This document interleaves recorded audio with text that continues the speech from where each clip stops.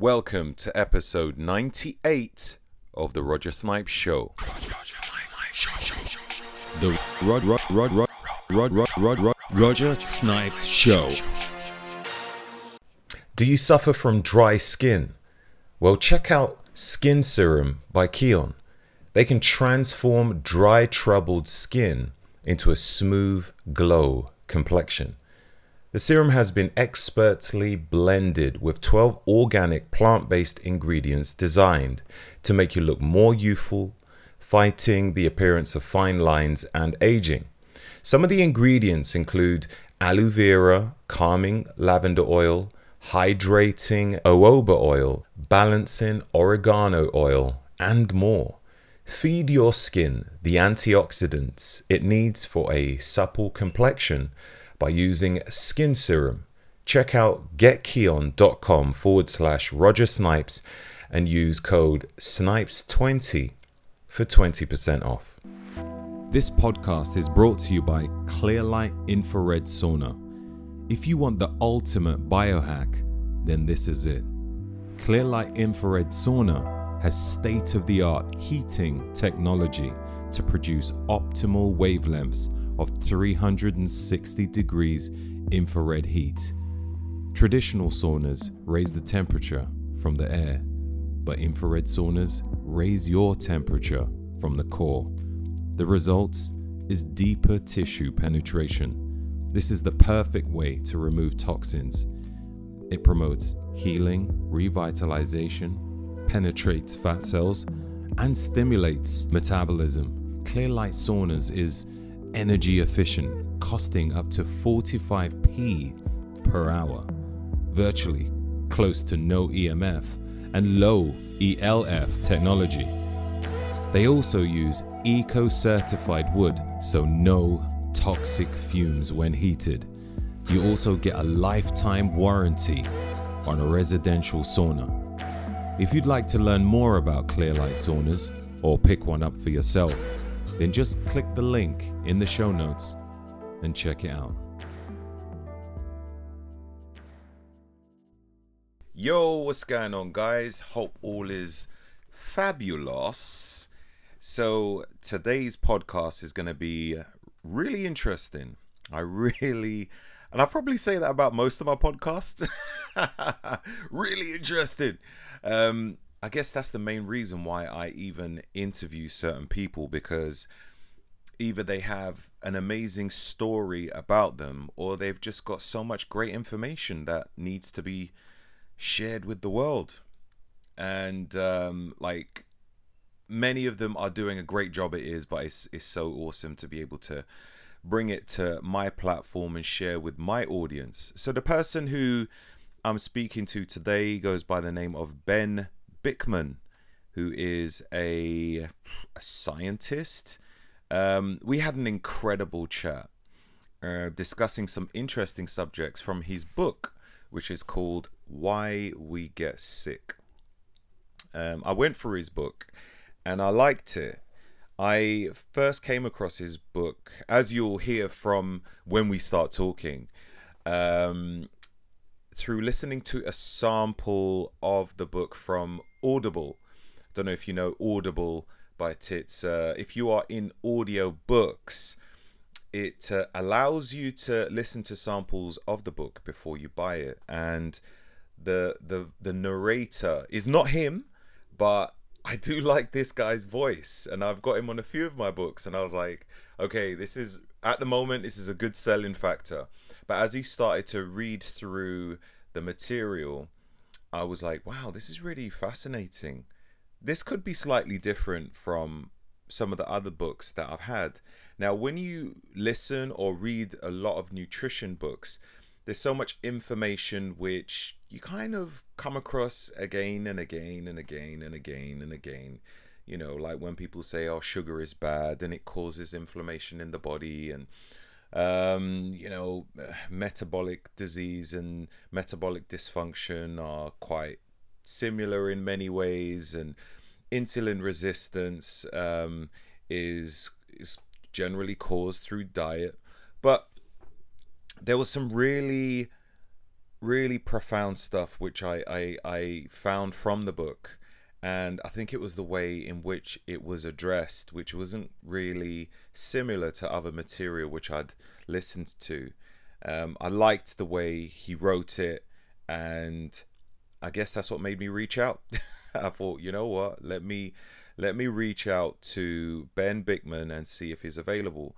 So, as I said, it's a very unique viewpoint, focusing heavily on insulin and basically how it can affect our hormones and how other hormones affect insulin. It makes you realize how insulin has a fundamental role in our body in many ways. It's really incredible. See, most people think, you know what? If as long as I don't spike insulin too much, then I think that's a good thing. I think that's probably most what people know about it. You eat carbohydrates, insulin, take the carbohydrates and put it in muscle or store it as fat. I guess that's what most people think insulin does, but there's a lot more to it, which makes this podcast so interesting. We don't just cover insulin, we cover many other things as well. So yeah, it's a concoction of some great stuff. So as I said, Ben is a scientist and he's a professor who has earned his PhD in bioenergetics and was a postdoctoral fellow with the Duke National University of Singapore in metabolic disorders. He is currently a professor of pathophysiology and a biomedical scientist at Brigham Young University in Utah. So let's bring on Benjamin Bikman.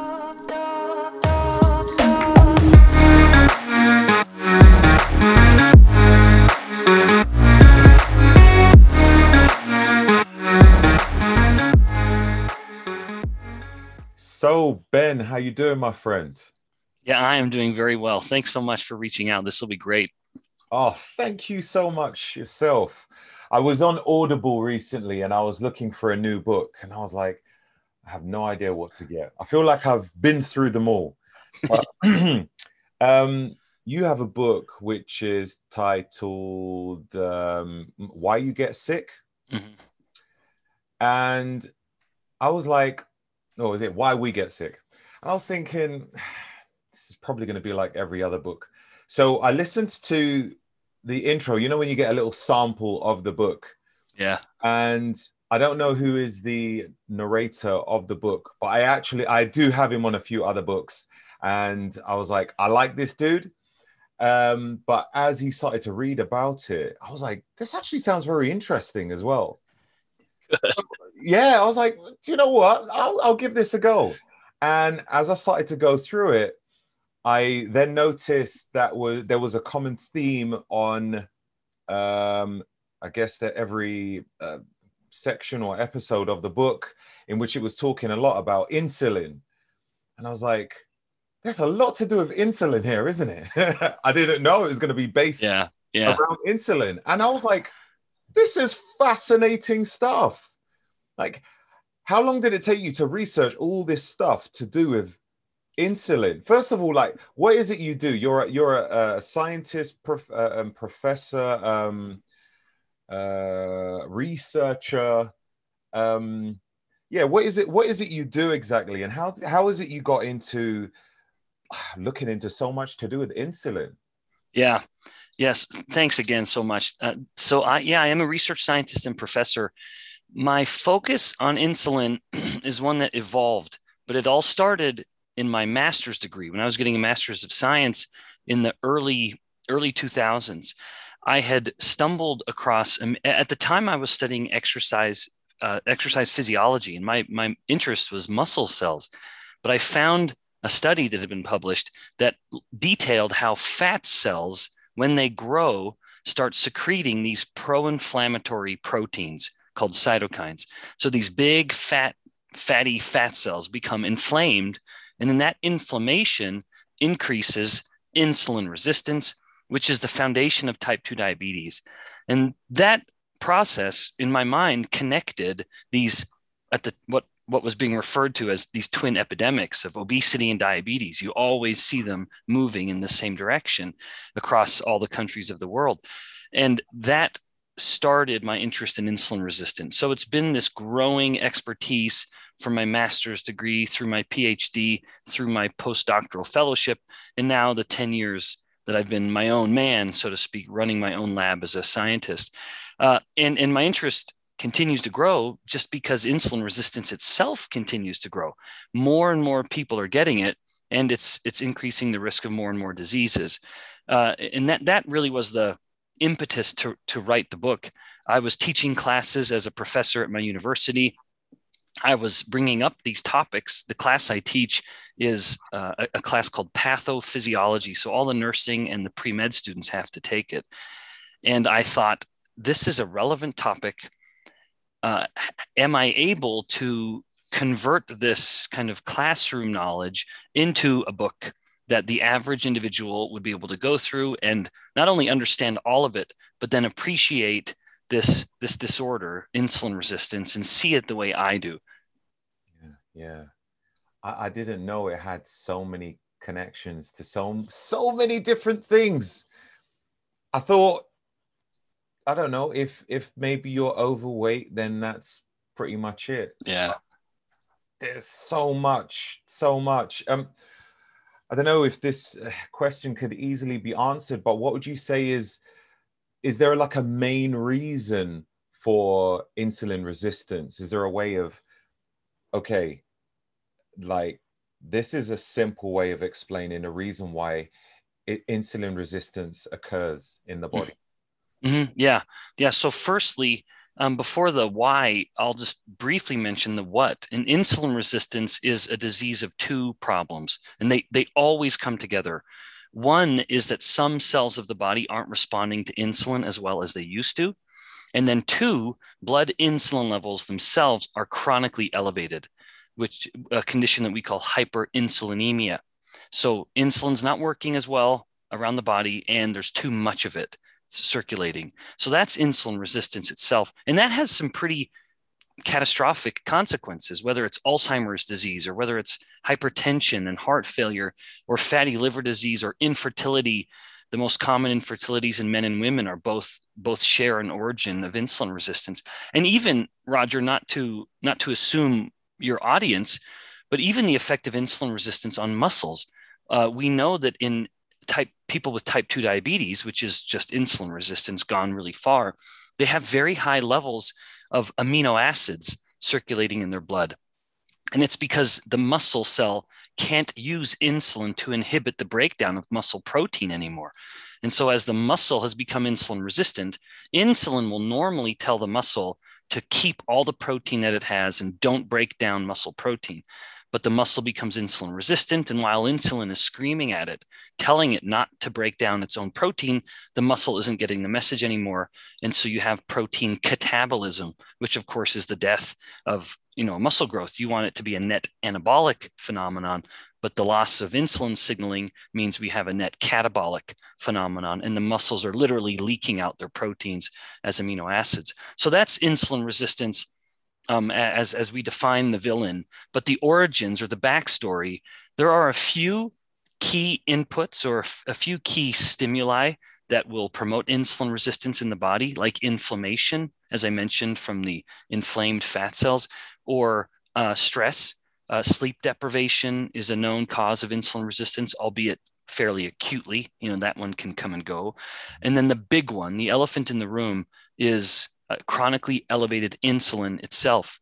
So if someone is eating a diet where they are spiking their insulin all day, and most people do, most people wake up and it is a starchy, sugary breakfast. Then it's a starchy, sugary mid-morning snack, and the same for lunch, afternoon snack, dinner, evening snack. And it'll take insulin 3 or so hours to come back down from these kinds of starchy, sugary meals that we've all been told to eat. And then right before it's had a chance to lower, we've spiked it back up with the next snack or the next meal. So we're living a life of chronically elevated insulin, and that pushes insulin resistance. So too much insulin is a driver of insulin resistance. And so it really begins and ends with the food we eat. What we put in our mouths is either the culprit or the cure. Yeah. Wow. Oh, a few questions come to mind. Wow. So would you say that, let's say, someone who is muscle bound and has low body fat, could they be insulin resistant as well? That would be very uncommon. Right. Very uncommon. Now, I'll say one interesting dimension to modern bodybuilding would be the use of insulin. And there is a misunderstanding, Roger. I hate for this to be a tangent, so I'll be brief. But there's a misunderstanding with regards to insulin's role on muscle building. Insulin does not provide a direct anabolic stimulus at the muscle. That doesn't happen. So this has been confirmed in isolated muscle cell experiments. Insulin will not promote the growth of protein within the muscle. That's other hormones, like especially growth hormone, does that very, very well. And then, of course, the steroid hormones will do that as well. But insulin doesn't. But it is anti-catabolic. Insulin will prevent the breakdown of the muscle. And so that might be why an individual is inclined to use it. But unfortunately, chronically elevated insulin, like what happens by injecting insulin as an anabolic tool, will promote fat growth, whether it's in the liver or whether it's trying to grow the heart and develop a cardiomyopathy or an expanded heart, which is not a good thing. Increasing blood pressure or increasing visceral fat, potentially the fat behind the muscles in the abdomen. So insulin's role in muscles is misunderstood, unfortunately. Right, right. What about did you mention that insulin issues can be genetic as well?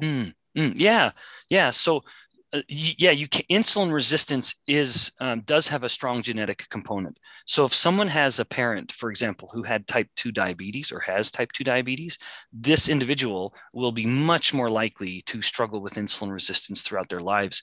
And this is multifactorial. There's not a single gene mutation, or mutation is even too strong a word, like a polymorphism or a version of the gene that's just not quite as helpful or functional as maybe another version of the gene. Interestingly, Roger, one of the themes is what happens at fat cells, where some ethnicities will have these variations in genes that dictate how fat cells will grow. And I'll briefly explain. When I did my postdoctoral fellowship, so after my PhD, I did this in Singapore, that beautiful former British Commonwealth in Southeast Asia, that little island, one of my favorite places on the planet. So we lived there. One of our little babies was born there. It's such an amazing place. But the Singapore government was very interested in studying type 2 diabetes and metabolic diseases because of how incredibly prevalent it's becoming in Singapore. Singapore is predominantly a Chinese ethnicity. Now, nationality, of course, they are Singaporean, but most of the citizens in Singapore, their background or their ethnicity is Chinese. And so it's interesting to see what could happen, because you take someone of, say, Northern European descent, like some of my Scandinavian ancestors, so a prototypical Caucasian European, and you compare that to a Chinese ethnicity man. And these two men, same age, same body weight, they both start gaining weight at the same rate. They're both gaining the typical, 10 pounds or whatever a year. The Chinese guy starts to get hypertension. He starts to get prediabetes or, insulin resistance. His glucose is going up. His insulin's already gone up. And so he's getting all these metabolic problems. But at the same time, the Caucasian fellow is roughly the same body weight and he's doing fine. He hasn't started manifesting any kind of metabolic, disability or compromised function. And so the Chinese guy starts to limit. He gets to a point where he's only a little chubby and he's already having the problems that you would typically think only comes with someone who's quite overweight or obese. And that part of that, the same thing happens in Hispanics, like Mexicans, here in the United States, that's a population that's of course quite prominent here. They also experience the same kind of limited ceiling. They have a threshold that is much lower, whereas their fat cells are growing, they grow in a way that is much more problematic than, say, you'd find in someone of Caucasian or even African descent. That falls into that same category, albeit not quite as high. I like to joke that if you really want to be obese, Roger, you want to be Caucasian, because Caucasians appear to be able to carry fat much more than other ethnicities, but not all. Caucasians, of course, there's variety within every ethnicity. But I'm just using this to highlight the fact that there is a genetic component to a predisposition towards insulin resistance. And a lot of it has to do with how people's fat cells grow. And do they have the right genetics or wrong genetics, depending on how you want to look at it, where in some ethnicities, the number of fats or the size the fat cells can get is very limited. And if you start to push those fat cells to try to grow more than they already have, now you start having insulin resistance and metabolic problems. Essentially, the fat cells are telling the body, if I keep responding to insulin, I'm going to grow too much. So I need to become resistant to insulin. And then that starts spreading the insulin resistance throughout the body. In contrast, you have other individuals whose genetics are such that rather than each individual fat cell growing to a maximum dimension, they grow a little and then they simply make a new fat cell. Then that one grows a little and they make a new fat cell. So paradoxically, these individuals whose fat cells are growing through hyperplasia rather than hypertrophy, the hyperplasia growth of the fat cell basically means these fat cells stay healthy and the person gets super obese. These are the kinds of individuals who can get to 500 pounds, or they're getting well over, 250 kilo or whatever, pretty substantial. Most people can't get that fat. The majority of individuals could never get that big. You and I could never get that big. Some people can, and paradoxically, they stay reasonably healthy, but that is a small subset of the population. The majority of us, regardless of ethnicity, fall into the aspect of fat cell hypertrophy, where the individual fat cell number is set. We don't make new fat cells only to replace one as one dies every 10 years or so. And so as we are pressuring the fat cells to store more energy because we're eating a lot and our insulin is high, the fat cells grow too big, and then they become insulin resistant. And now you've tipped over the first domino, and then the body starts becoming insulin resistant. Hey guys, my first ever paperback book, which is also available on Kindle, Your Mind Builds Your Body, is now available from Amazon. Now, this book is an exercise and lifestyle book for anyone who wants a definitive and sustainable plan to transform their body and mindset. It takes you through my childhood upbringing so you can get an insight on where I came from. It also gives you all the methods which I have learned over the accumulative years, which has helped me sustain a healthy, strong, lean physique with the biohacks I recommend for longevity. The building block of the body is not just amino acids, it's the mind. This is my version of a complete guide to unlocking your true potential and working towards greatness. Visit Amazon and search Your Mind Builds Your Body and order today. That's really interesting. It made me question, I mean, who is a single race now? We've got so many different. Oh, I totally agree. I love that you just said that, Roger, for many, many reasons beyond the metabolic, but even the cultural issues that we see nowadays. To try to lump anyone into one single race, to say Ben is white, Roger is black, you lose so much nuance there.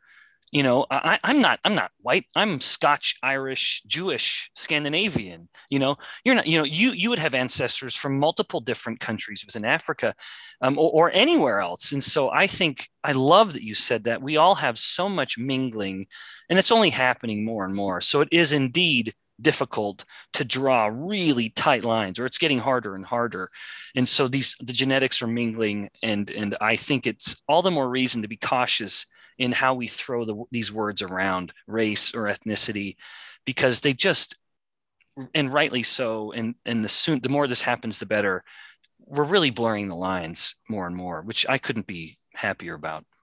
Can I ask, should a person try to eat food which is more close to maybe, I don't know, what they understand their ancestors would eat? Yeah. Yeah, that's a great question. I think so. Not that we can't use modern conveniences, right? I mean, not that we're going to start living like a caveman, but I think our ancestors ate a particular balance of macronutrients that I think is relevant. So rather than trying to eat the specific foods that our ancestors ate, our ancestors might have eaten raw liver from the game they kill. You and I, we don't want to go eat raw liver, but I think there's something to be said for the macronutrients that they focused on. There's no question we eat the biggest shift in our modern diet is the obsession on carbohydrates. Our ancestors would never have eaten that for many, many reasons. One, they couldn't have preserved them. We have them packaged and they're in our refrigerators. Here we are. You're in the UK, I'm in the US. In the winter, we can go to the market and buy apples or a watermelon. That would be impossible. There would have been a very narrow window to eat carbohydrates for our ancestors, and that would have been in the end of late summer, early fall, because that's when fruits come into season, or fruits and vegetables, at least in our area of the world, in our climates. So the biggest shift is that we eat more carbohydrates, and they're all, of course, processed. They're all from bags and boxes with barcodes. So I think a return to a macronutrient mix that is more focused on protein and fat, because that is unquestionably what our ancestors would have eaten, regardless of where they originate from. Although there would be a common origin at one point anyway, but animal fats, animal foods are what our ancestors, cut their teeth on. We've been eating animals since the beginning of our species. And the leading theory of evolution, one of the prominent ones, is called the expensive tissue hypothesis.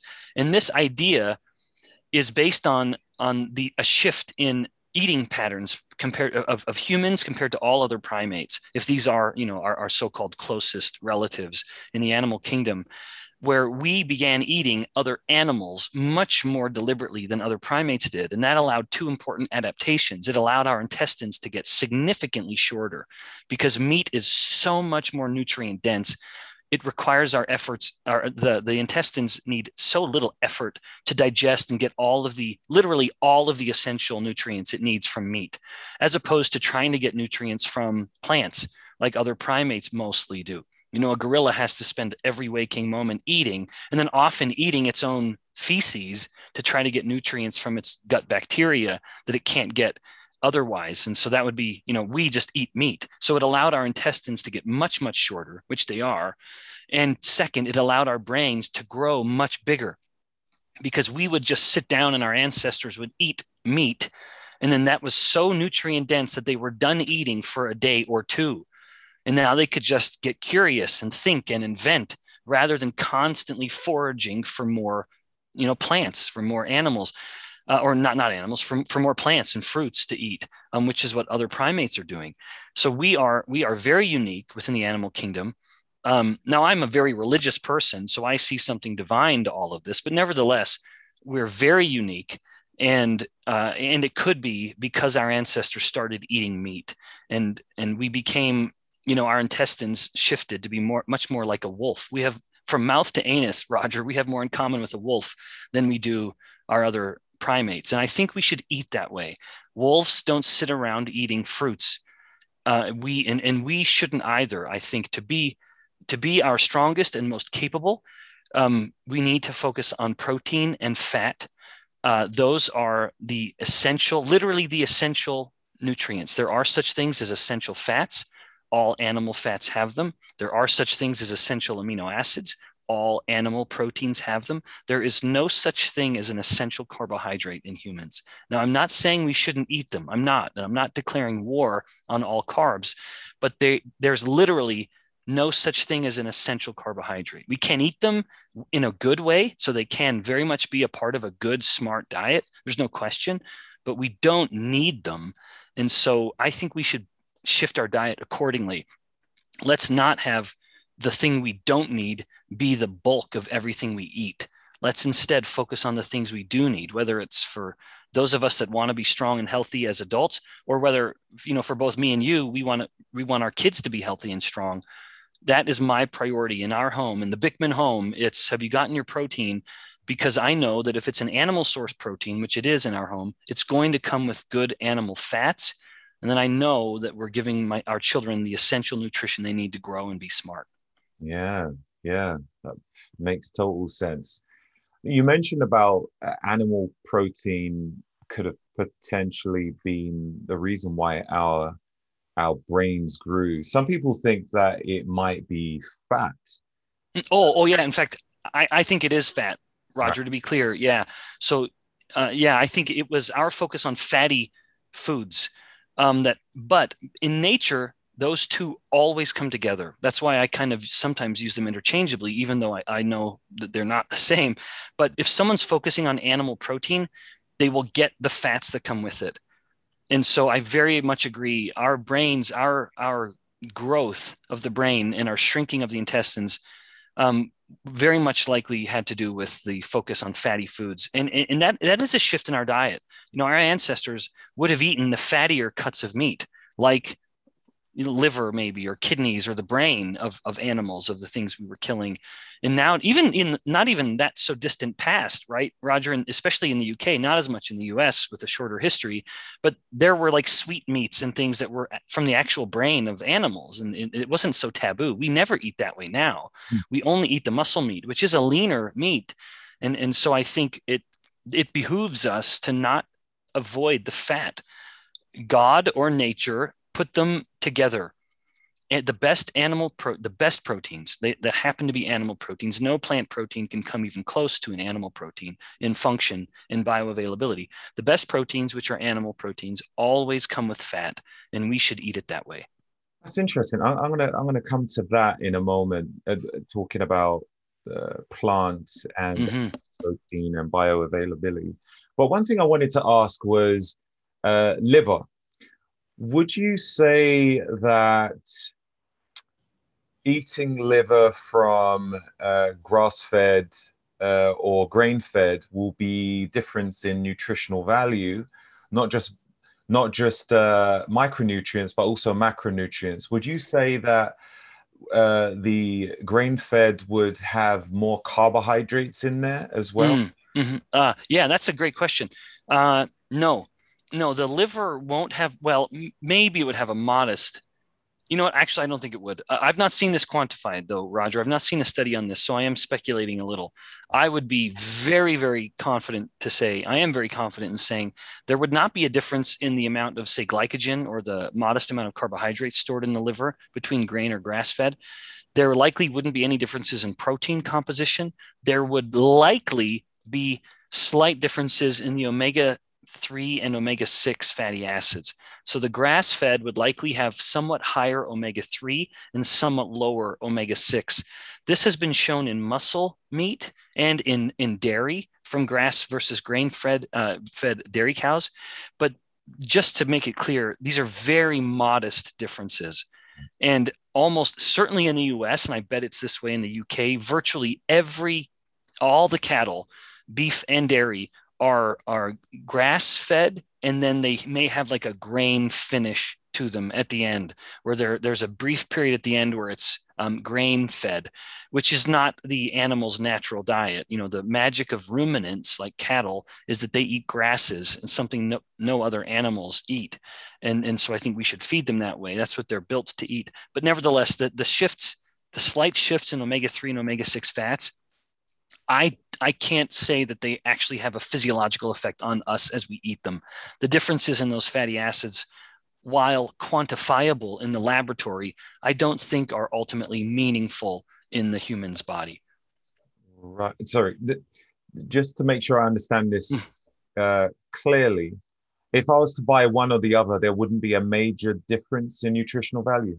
Nope. I mean, Nope. Now I don't mean to say though, Roger, that it's all hype and no one should ever get grass fed, kind of free pasture raised cow or cattle or meat. Not at all. I think we ought to, in part because we are promoting a better way of ranching, a more sustainable, humane way, which I think is something very important. We, as the dominant life form on this planet, I think we do have a responsibility to be good stewards of everything that we're controlling, including how we're raising these beef cattle. So I think there's something to be said for just grass-fed, free-range meat, or organic in that regard. But it's not necessarily because it's going to make that much of a health difference. And I think I would hope that someone listening to this would breathe a bit of a sigh of relief, because of course that is a more expensive way of eating meat, whether it's meat or eggs. And I would hate for someone to listen to us and think, well, great, I can't afford those most expensive grass-fed cuts of meat or the eggs. And so, or, the free range eggs. So I'm just not going to even try. No, it's to get the normal right off the store versions of these meats and eggs is still going to be much, much better than anything else you're going to put in your mouth. It's just, if you have the ability, then I think, then take that next step. What about, there's other things that come with it. I was thinking, like when you get grain fed, they're normally, pumped full of hormones as well. Yeah. So right. So most of the hormones, now I'm getting a little outside my wheelhouse or my area of expertise. I don't know exactly what they're putting in these animals to help them grow faster or to help them stay healthy. So I believe many times they are given growth hormone when they are more grain fed. Or maybe all of them. I don't know. But I've heard people be worried about growth hormone, but growth hormone is a hormone that can't make it past our stomachs. So we eat the growth hormone, and it's what's called a peptide hormone. And the moment it hits our stomach acids, we have split it into all of its component amino acids. So it's just, there's nothing about growth hormone that's going to stay growth hormone in our bodies. We just change it into its building blocks, and then we'll turn it into whatever we want later with those amino acids. Some of the antibiotics, so the more you're treating, you're feeding an animal grain, the more they will get sick, and you may have to give them antibiotics. Interestingly, Roger, antibiotics have been used in ranching or animal husbandry for a long time, because if you give an animal antibiotics, they will get fatter faster. There's an important takeaway for humans too, which is to be cautious in how we treat our gut bacteria, because even in humans, excessive antibiotic use promotes weight gain. Yeah. All things equal, a person starts to get fatter the more they're taking strong antibiotics. And the same thing goes for these animals. And so it might be kind of used as a tool. Let's give them antibiotics and help them get fatter, and then it's a juicier cut of meat. Now, I don't know the degree to which antibiotics are used. I've never seen that measured, but I would imagine the more an animal is fed grain, the more antibiotics they will need, because grain isn't their natural diet. It's supposed to be grasses. And so that might make the animal fatter. And there might be some potential for antibiotics to get into the meat, but I've never seen that measured. That's just not something I'm familiar with. Right. Okay. The grains which they're fed, they're probably sprayed with glyphosate. And what stands about glyphosate, that definitely gets transferred over to humans. Yeah, and I'm sure that's right. Once again, we've reached the limits of what I know in that regard. But yes, I would imagine that's the case. When you're giving the animal these, and a lot of them, all this corn or soybean we're feeding them, it's coming from these big industrial farms. And so there's a lot of just messiness in this. And I think it's just tragic. These are because in part, humans can eat corn and soy. So why should we be giving them to them? That should be feeding humans. Let these animals, these magical ruminants, eat what no other animal can eat, which is grass. You know what? The ground will spontaneously produce these little grasses, sage grasses, almost anywhere on the planet. Let the ruminant, let the cattle eat the grasses, and then, use the other foods for other animals, at least, maybe for pigs, which are monogastric like humans, or just humans themselves. Yeah, makes sense. Makes sense. So let's steer it back to an area which you do know of. So we were speaking earlier about plants and like meat protein. I think you mentioned in your book that, which was really interesting, about plants having anti-nutrients. Yeah. And another thing is that they're high in carbohydrates. But the thing that stuck out for me was that the anti-nutrients blocks the protein absorption. Yeah.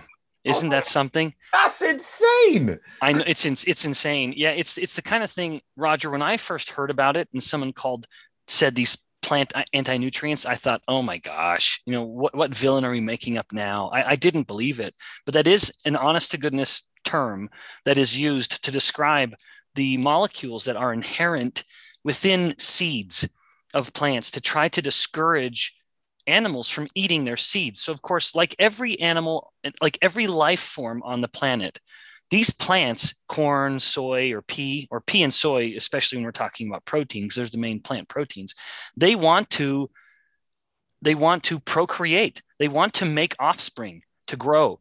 And, a deer is, as we are trying to eat the deer, a predator is trying to eat the deer has the ability to run away, and that's its defense. A plant can't get up and run away.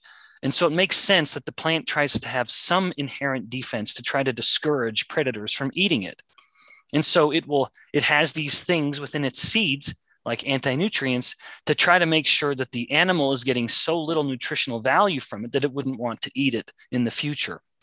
And so the seeds have these, they are enriched with these anti-nutrients, things like trypsin inhibitors and tannins and a couple others that I can't remember off the top of my head, but they are inherent in seeds. Now, if you and I were to go eat a handful of peas, we're getting negligible amounts of these anti-nutrients because there's so little within, and of course, moreover, Roger, we've bred these plants to have lower and lower levels of anti-nutrients because, these are not the plants that our ancestors knew even 100 years ago. An apple's not an apple. Peas aren't peas. Corn's not corn. We've changed them dramatically to be more starchy and sugary and have fewer problems with them like anti-nutrients. But we end up having that work against us when we try to take protein from something that is so protein deficient.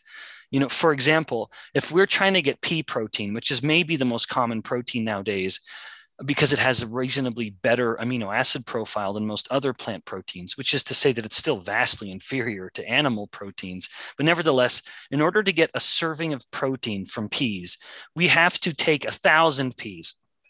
And then we process them, we refine them in the factory, and now we've distilled the protein.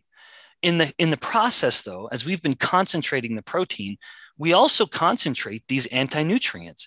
And so ironically, we're getting this protein and we're getting molecules in the protein that is directly blocking our intestine's ability to digest it. That's not to say we're not getting any, but we're spending top dollar for this plant protein, which tastes like garbage. And we're not even getting all the protein we think we are. We're not even getting all the amino acids because these anti-nutrients are blocking our proteolytic enzymes from turning the proteins into the amino acids to allow us to absorb them. And it's that important step that gets blocked. It's taking the big protein and splitting it up with proteolytic enzymes into their component amino acids, and then those are what we absorb. Well, these anti-nutrients prevent that step to some degree. Again, I'm not saying that's happening totally, but some of it is getting lost in the process. And one last problem, Roger, is that the plant proteins, these artificial proteins, also don't have fats that come with them. And the best proteins come with fats, and that's for a reason. And that's because we literally digest protein better when we have fat with it. We know that when you eat fat, you have bile acids that get released from the gut, from the liver or the gallbladder into the intestines. And bile acids facilitate fat digestion, but they also enhance proteolytic enzyme function. They literally improve protein digestion at the same time. And that is very likely why in very well-controlled human studies, when they measure muscle protein growth with a workout, and you give the person whey or egg whites, which are the best proteins, and they'll get detectable improvement in growth beyond just the workout alone. And then you give them a balance of 1-to-1 by weight, fat, and protein, and you get a doubling of the muscle protein synthesis. It's fat and protein together are more anabolic than protein alone. That is amazing. That is, yeah, I did read that part. You did mention about, bioavailability of meat being better because the fats being with it as well. Did you also say that the fats make the protein more anabolic? Yep. That's right. That's exactly right. And part of it might be due to the enhanced protein digestion that we just mentioned, but also it could be part of the fact that while a muscle cell is building protein within itself, and that's what's responsible for the hypertrophy and even a modest amount of hyperplasia, that's a misunderstood idea. There is, in fact, muscle hyperplasia, albeit to a very modest degree. But every time you're expanding the surface of the cell, the cell was this big and now we're growing it to be this big, most of a cell membrane is made of fat. Every cell, muscle cells included. And so as you are growing the cell and you have more and more of the surface of the cell, you need more and more fat to actually grow that. That could be why omega-3 is also anabolic. That was another human study. And so that's why I strongly encourage guys that are seeking hypertrophy, make sure they're really taking strong, high amounts of omega-3. Once again, that's an animal fat. You don't get functioning omega-3s from plants. So you need all the more reason to get your fats from animals. But even omega-3 alone is anabolic. It will facilitate muscle growth, even in the absence of a protein supplement. Just omega-3 alone can facilitate muscle growth. So fats are, I think, an overlooked aspect of hypertrophy. And while we're all focused on protein, rightly so, it's so anabolic in the midst, combined with workouts that are smart. But fats and proteins are doubly anabolic. And I think we've made things so complicated by taking the whey out of the milk fat, by taking the egg whites away from the yolks, or trimming off the fat, or only eating chicken, which has very little fat anyway. We need to have fat coming with this protein, which is why in our history, when we would eat protein from animal sources, it always would have fat with it. And that's what we should do. Oh, that's really interesting. Just a quick one. Would you suggest it's better to have chicken with the skin as opposed to chicken without the skin? No, absolutely with the skin. The more you can do to make the chicken a little fattier, the better. You will, we will digest it better, and it will be more anabolic to our muscles and bones. Yeah. So whether it's I'd say with the skin and olive oil or butter, try to keep some fat with that protein. That's so cool. I'm so happy about that. That's like great news. Yeah, doctor's orders, Roger. Keep the skin. What about if I was to have a whey protein and put some, I don't know, MCT in there? Mm-hmm. What about olive oil? Would that work as well? Absolutely. Yep. Anything to do. And Roger, I think the fact that we digest protein better with fat is, I think, why so many people, they will take a whey shake and it'll upset their stomach. And so they'll say, oh, I can't eat whey. It really upsets my stomach. And I'll tell them, what if you add some fat to it? Just like we discussed, maybe some whole eggs so you get the yolks, or they can blend it up, or some olive oil or MCT oil or coconut oil. And sure enough, they suddenly don't get an upset stomach when they take the whey anymore. Amazing. Would it be better to have those than to have nuts? Because nuts is higher in omega-6s, isn't it? Yeah, I think actually, yes, I think so. Nuts are much higher in omega-6, and they also are much higher in starches too. So depending on the nut, there's quite a variety here.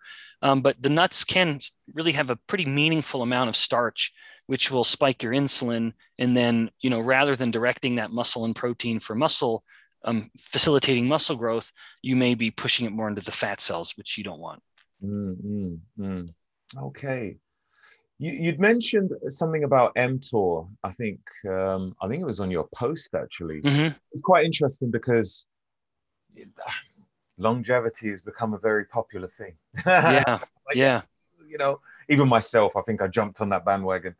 I think it's been probably about 5 years. I'm like, you know what?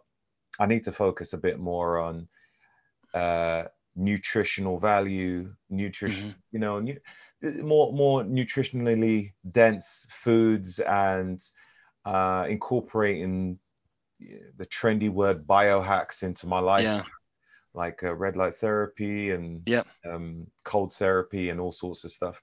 But one thing which I had read about was, for people trying to grow muscle, mTOR is a good thing. Mm-hmm. And then it seemed as though mTOR had been just like vilified as, the culprit for reducing longevity. And I'm thinking, well, I want to grow muscle, and mTOR is important. I want to live long, and I don't know, it's said to be bad. I'm like, my God, what am I doing here? Mm-hmm. And I think you had mentioned that there's a lot of misconstrued information about mTOR. Would you be able to open on that and let us know what it is? What's the misinformation being told about mTOR? Mm-hmm. Oh yeah, gladly. I'd love to. I have very strong feelings on this because I think it's so misunderstood. And there are so many prominent voices that I think are just spreading nonsense. So any cell that hopes to survive and grow must have some degree of mTOR activation. So mTOR is a master anabolic promoter.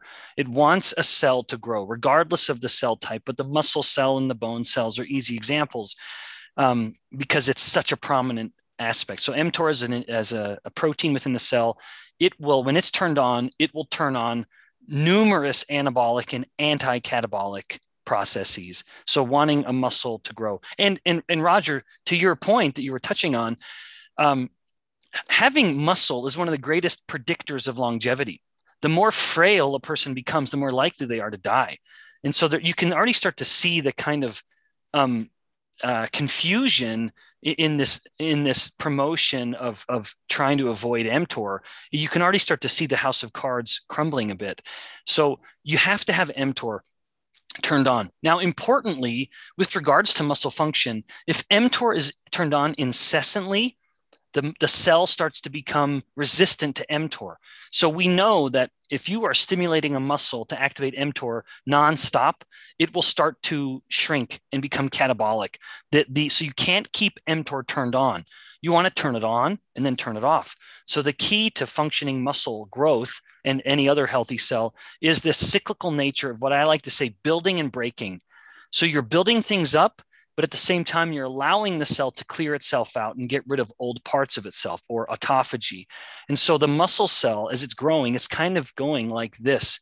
You have to have mTOR activating growth, and then mTOR turns off, and then it's kind of opposite. A protein called AMPK will then become dominant, and it'll start to break it down a little bit. And so you have this cyclical period. So the key to growth with regards to mTOR is muscle growth is the cyclical activation of it. You need to turn it on and then you want it off. And that follows a smart pattern of eating. You're eating proteins and then you're spiking mTOR, and then you digest the proteins and mTOR can turn off for a time. And the same thing when you work out. You work out, mTOR's turned on and it's on for quite a while after, and then it'll turn off to kind of clear house a bit. And then you are just having this net positive effect while you're having these subtle shifts throughout. Now, with regards to longevity, we learned years ago that in insects and rodents, if you keep mTOR turned down, the animal will live longer than if mTOR is higher up. And so this led to the prevailing thought that if you want to promote longevity, you want to reduce mTOR. That took one step further as they started to apply this to humans and other mammals like the rodents, that if you reduced protein, you cut down mTOR, and then the animal would live longer. Now, it's hard to measure longevity in humans, right? That's a study that would have to go for 80 or 90 years. So you can't really do that. So you can only rely on weak correlational evidence, which is just looking at populations and trying to gauge what they're eating. Of course, there's a lot of problems with that, but those studies have been done, giving us the best evidence we have, which is not very strong evidence at all. But even still, they found there was this window of time in like someone's 50s that if they ate more protein, they tended to die. They had a slightly higher mortality than the 50-year-olds who were eating less protein. But then to blow the whole idea apart, remember, we're talking about longevity. After their 60s, the people that ate the most protein lived the longest. The people that ate the least protein lived the shortest. Well, that's pretty damning evidence in my mind. That should directly blow the whole idea apart that there's something inherently problematic about protein in the diet because of its mTOR effect. Protein has an acute mTOR effect. You eat protein with fat, hopefully, but you eat protein, mTOR is turned on and then it's off.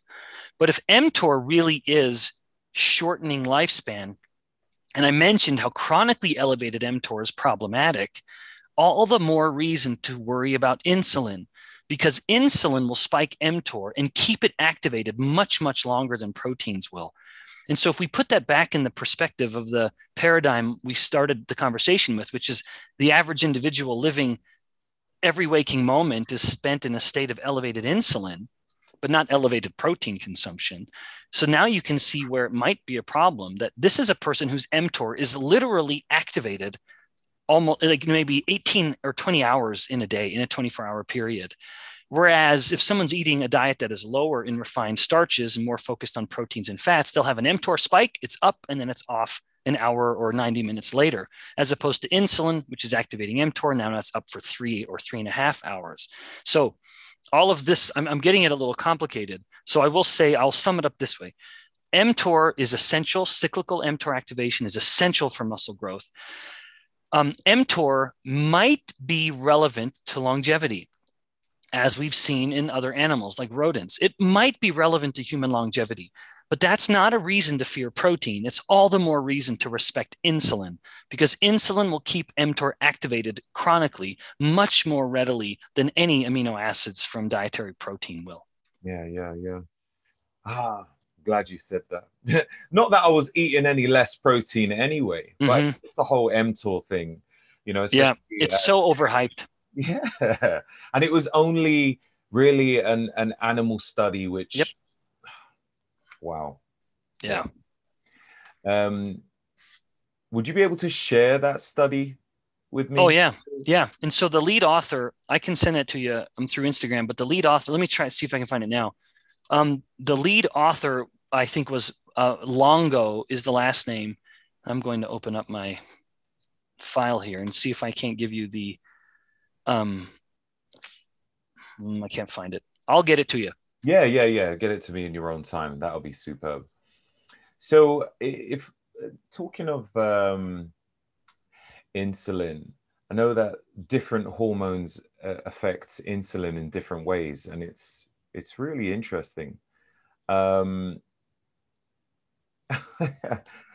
you say that there's certain ones that affect insulin the most? Yeah.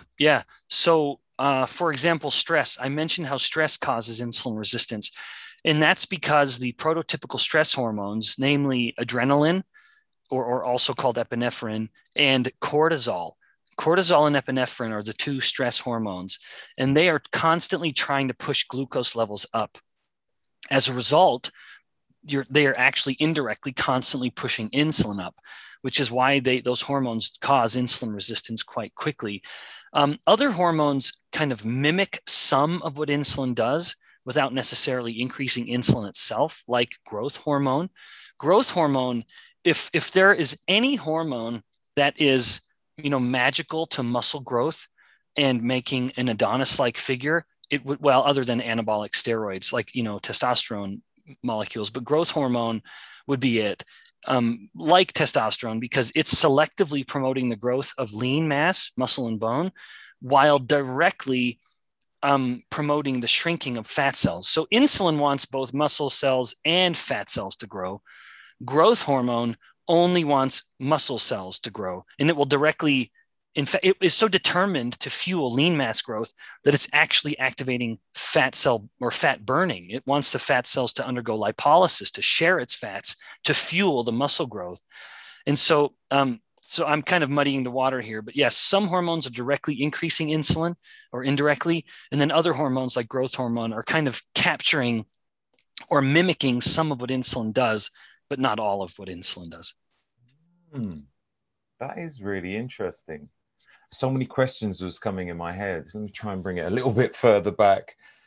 So, okay, once your stress hormone goes up, it raises your glucose or blood sugar level? Yep, that's right. Mm-hmm. How does that happen if let's say your blood sugar is low, and all of a sudden you stress and now it's higher? What does it do? Where would break it down from somewhere? Like, yep, that's right. Yep. So those stress hormones will directly tell the liver to start breaking down glycogen. So the liver is taking in glucose and storing it for a later day. and in the form of what's called glycogen.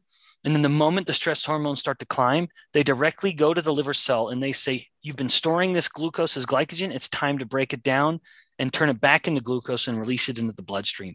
So if we injected someone with epinephrine or cortisol, we would see an immediate rise in their blood glucose levels. And that's all from the liver.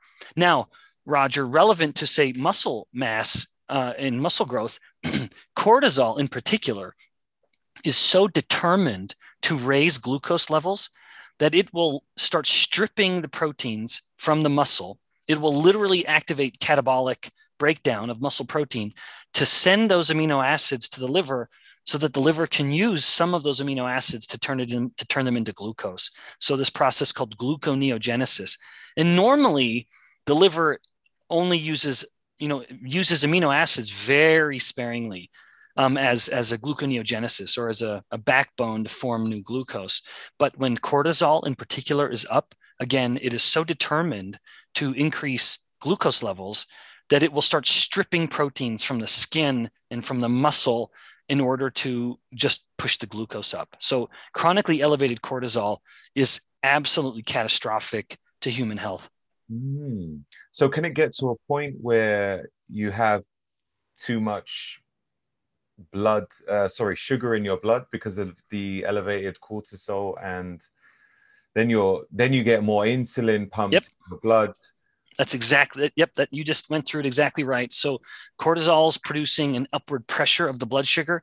Insulin senses this and thinks, wait a minute, my job is to lower it. And so you now have these two proteins kind of at war indirectly through the glucose levels. It's like two combative, divorced spouses who are fighting over the child, and glucose is the kid.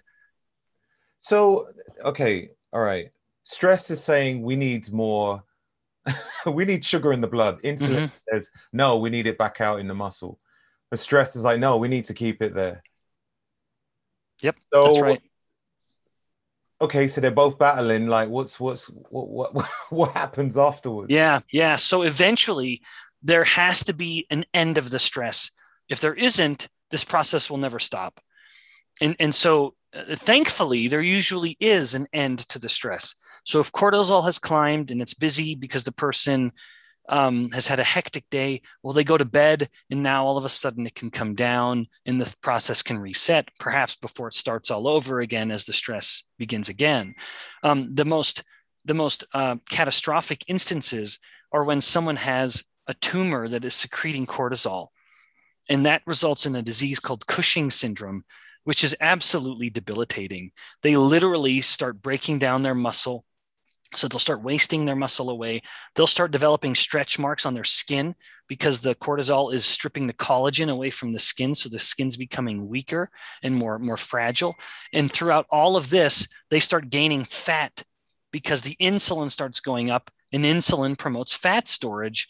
But they start storing their fat in their central area from their neck to their groin. And they literally start clearing the fat away from their limbs. So you have a woman who's storing more of her fat, say on her arms or her butt and hips.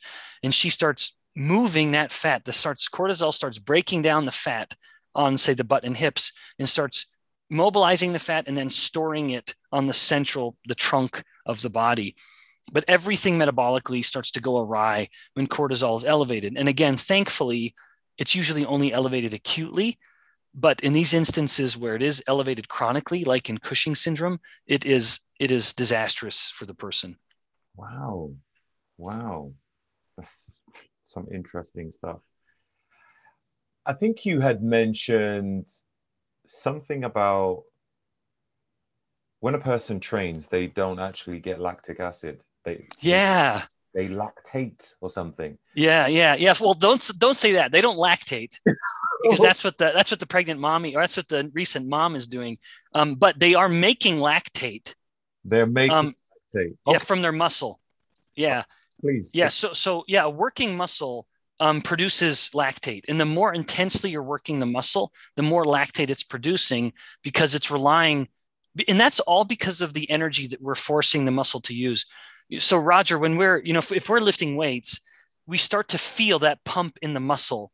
And a part of that pump is this change in blood flow, where essentially the muscle is so desperate for more oxygen that it's kind of crying out almost in a way, and it's saying, hey, we need more blood. And so the muscle gets literally pumped full of blood, but it still isn't enough to give the muscle all the oxygen it needs. And so the muscle is forced to use glucose as a fuel through this process of fermenting, because it doesn't have enough oxygen to burn glucose or fats in the mitochondria where it uses oxygen. And so it's just using non-oxidative glycolysis, the result of which is lactate being produced. And so the muscle is producing a great deal of lactate, releasing the lactate into the bloodstream.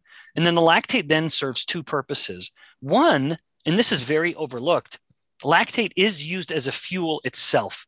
Even muscle can use lactate as a fuel. The brain very readily uses lactate as a fuel. I mean, it is directly moving the lactate in from the blood and burning it for energy in the mitochondria. So that's one thing. Lactate is very overlooked in that regard. It is a direct fuel itself, just like glucose or ketones. It's a fuel.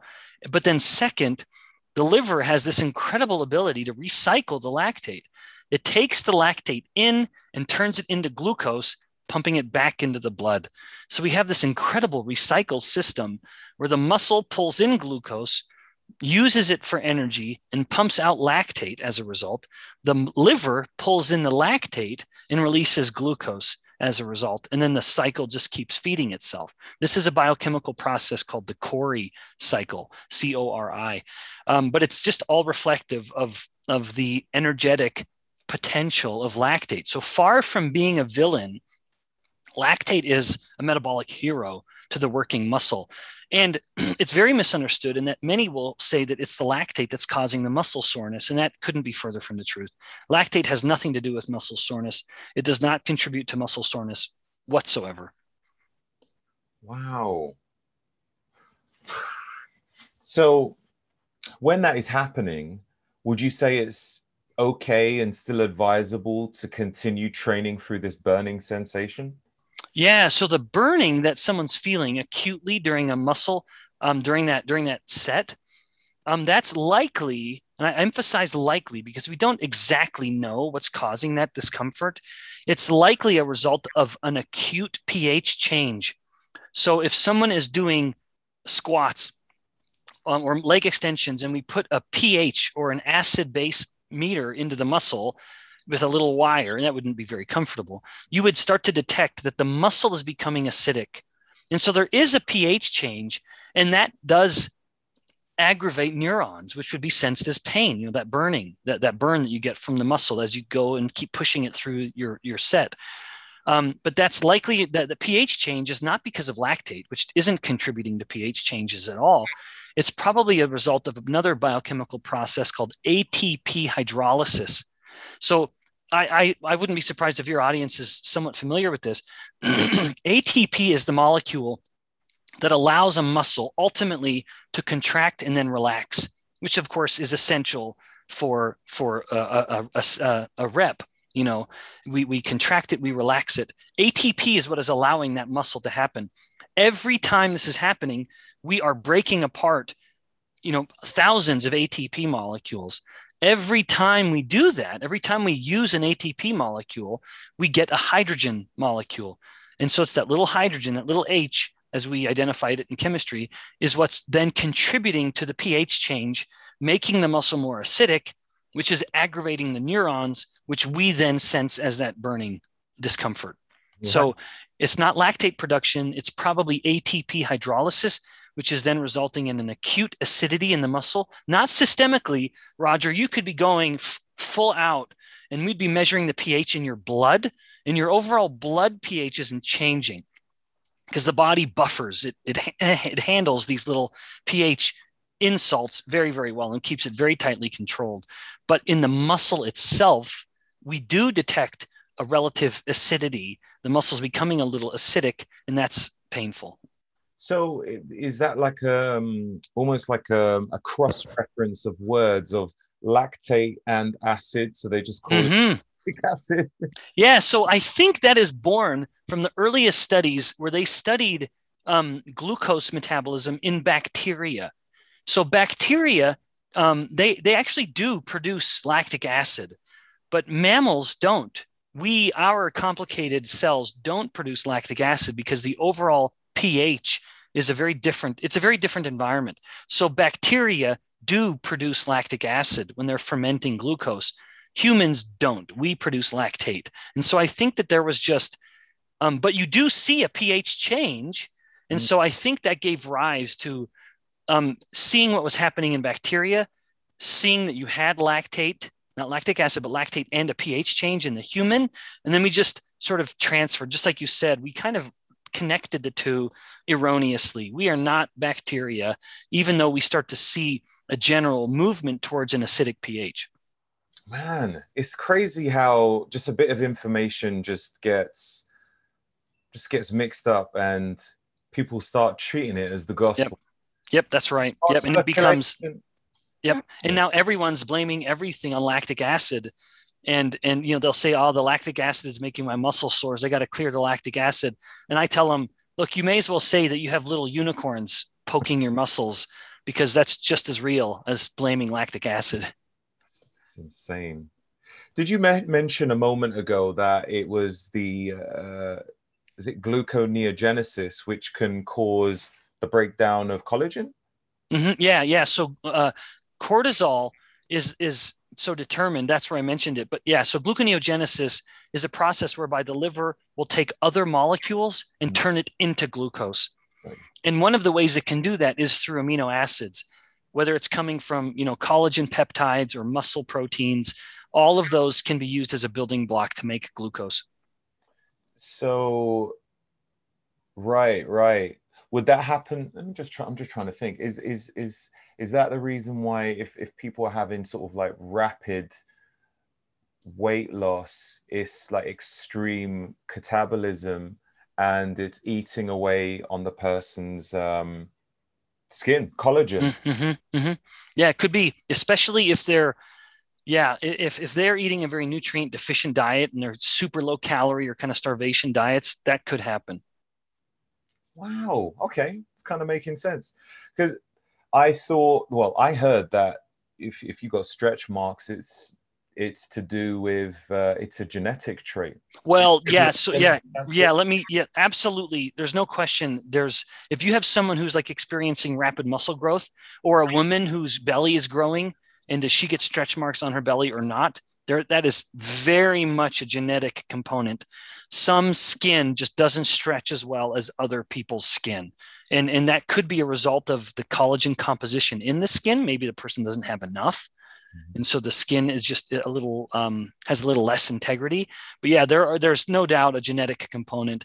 Whatever the nutritional component is to it, and I'm sure there is one, I don't know what it would be. You'd mentioned before about CGMs that it's not, I can't remember the word you said. It's not a great measuring tool to, maybe people are using it too much to check their, blood glucose, but they should be focusing more on their insulin response. Yeah. Is that right? Yeah. So my sentiment on glucose is that it's really the sidekick of the story. It's not the main character. And so if we want to understand insulin resistance or prediabetes or type 2 diabetes, unfortunately, we are obsessed with glucose. Our clinician, we go into the physician or the GP, and every year they're getting glucose measured. And the GP may see, well, you got some hypertension, you're gaining weight, but your glucose is normal, so you don't have prediabetes. But unfortunately, what's been happening behind the scenes is that the insulin has been climbing higher and higher every year. We so rarely measure insulin that we don't know. But normal glucose and high insulin is the state of insulin resistance. There's a lot of insulin, but it's just working well enough to keep the blood sugar in check. And then eventually the person moves to the point where even though they are swimming in a sea of insulin, the body is resistant to it, especially the muscles.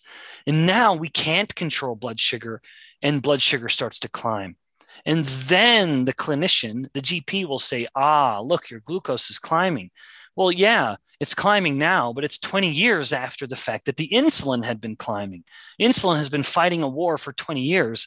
keeping glucose in check. And the tragedy of this paradigm is that if we could just toss the glucose to the side, focus on the insulin for a moment, we could have detected this problem 20 years earlier before the glucose ever started to climb. So I like to put glucose in its place. I think we're too obsessed with it.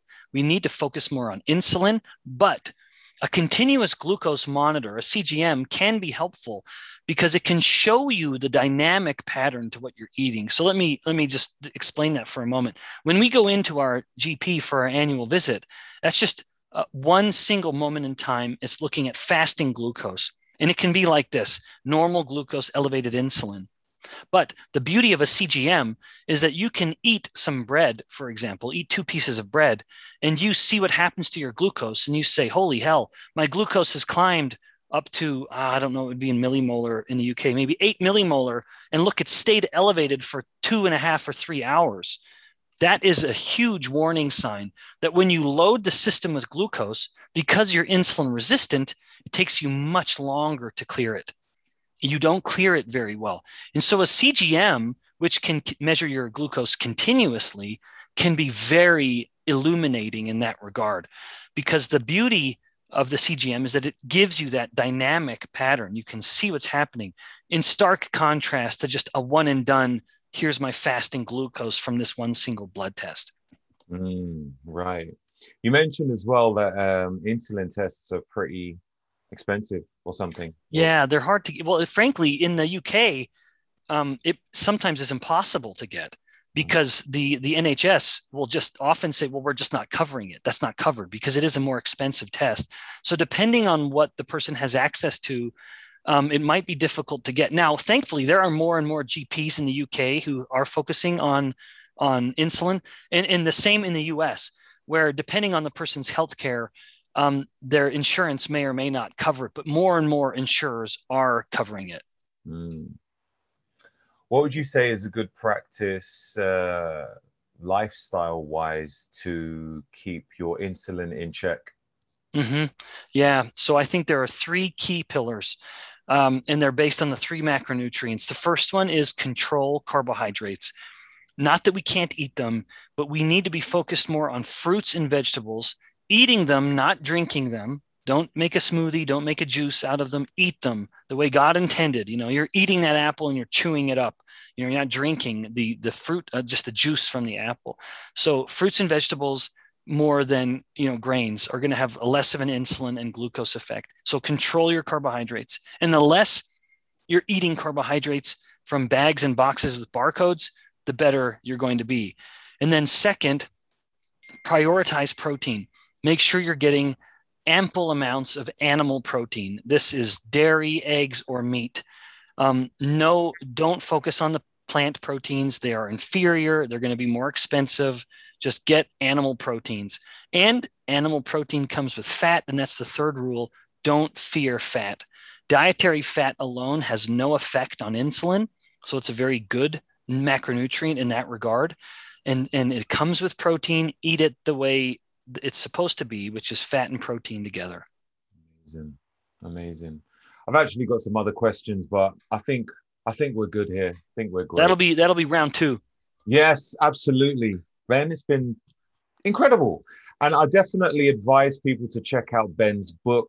It's really good. Why We Get Sick, which I believe is available on Amazon and also Audible. Where can people find you? You're on Instagram? Yeah. I'm moderately active on Instagram. I should be more. So about once or twice a week, I will put together a little 2 or 3 minute video of just some insight into human metabolism. So I'll do that frequently. So that's where people can find me, at Ben Bikman, PhD. No C in Bikman, just Bikman. And then I have an entrepreneurial effort, Roger. So I'm not just a scientist. With a couple of my brothers, we started a side business. And it's growing pretty well. So it's called Health Code, HLTH. People can learn more about this, a low carb meal replacement shake that I make. And it's the website is Get Health, and health again is spelled HLTH.com. Unfortunately, due to restrictions in the UK, they don't allow the shipping in of foods that contain animal products. And so it's been very difficult, but we're hoping that in the near future, we'll have a UK distributor. But anyway, the website is gethealthhlth.com. Awesome. I'll make sure I put that in the show notes. Thank you so much, Ben. It's been absolutely incredible. We'll definitely sort out a round 2 another time. Yep, my pleasure. This was great. Thanks so much. Thank you very much. You have a great day, sir. Thank you for tuning in today's episode. Any guests which I have on the show really provide some golden nuggets and useful life-changing tips. So always feel free to check out their social media platforms or website links, which will be written in the show notes. These shows are financed by my sponsors, so your contributions are always greatly appreciated. Any clickable links with discount codes will not only provide you with the best services, but will help out the podcast too. So thank you. If you do like the Roger Snipes Show podcasts, then why not give it a review? A 5-star would be awesome. But some great feedback on what you liked about the show or what you would have liked to hear would be helpful too. Until next time.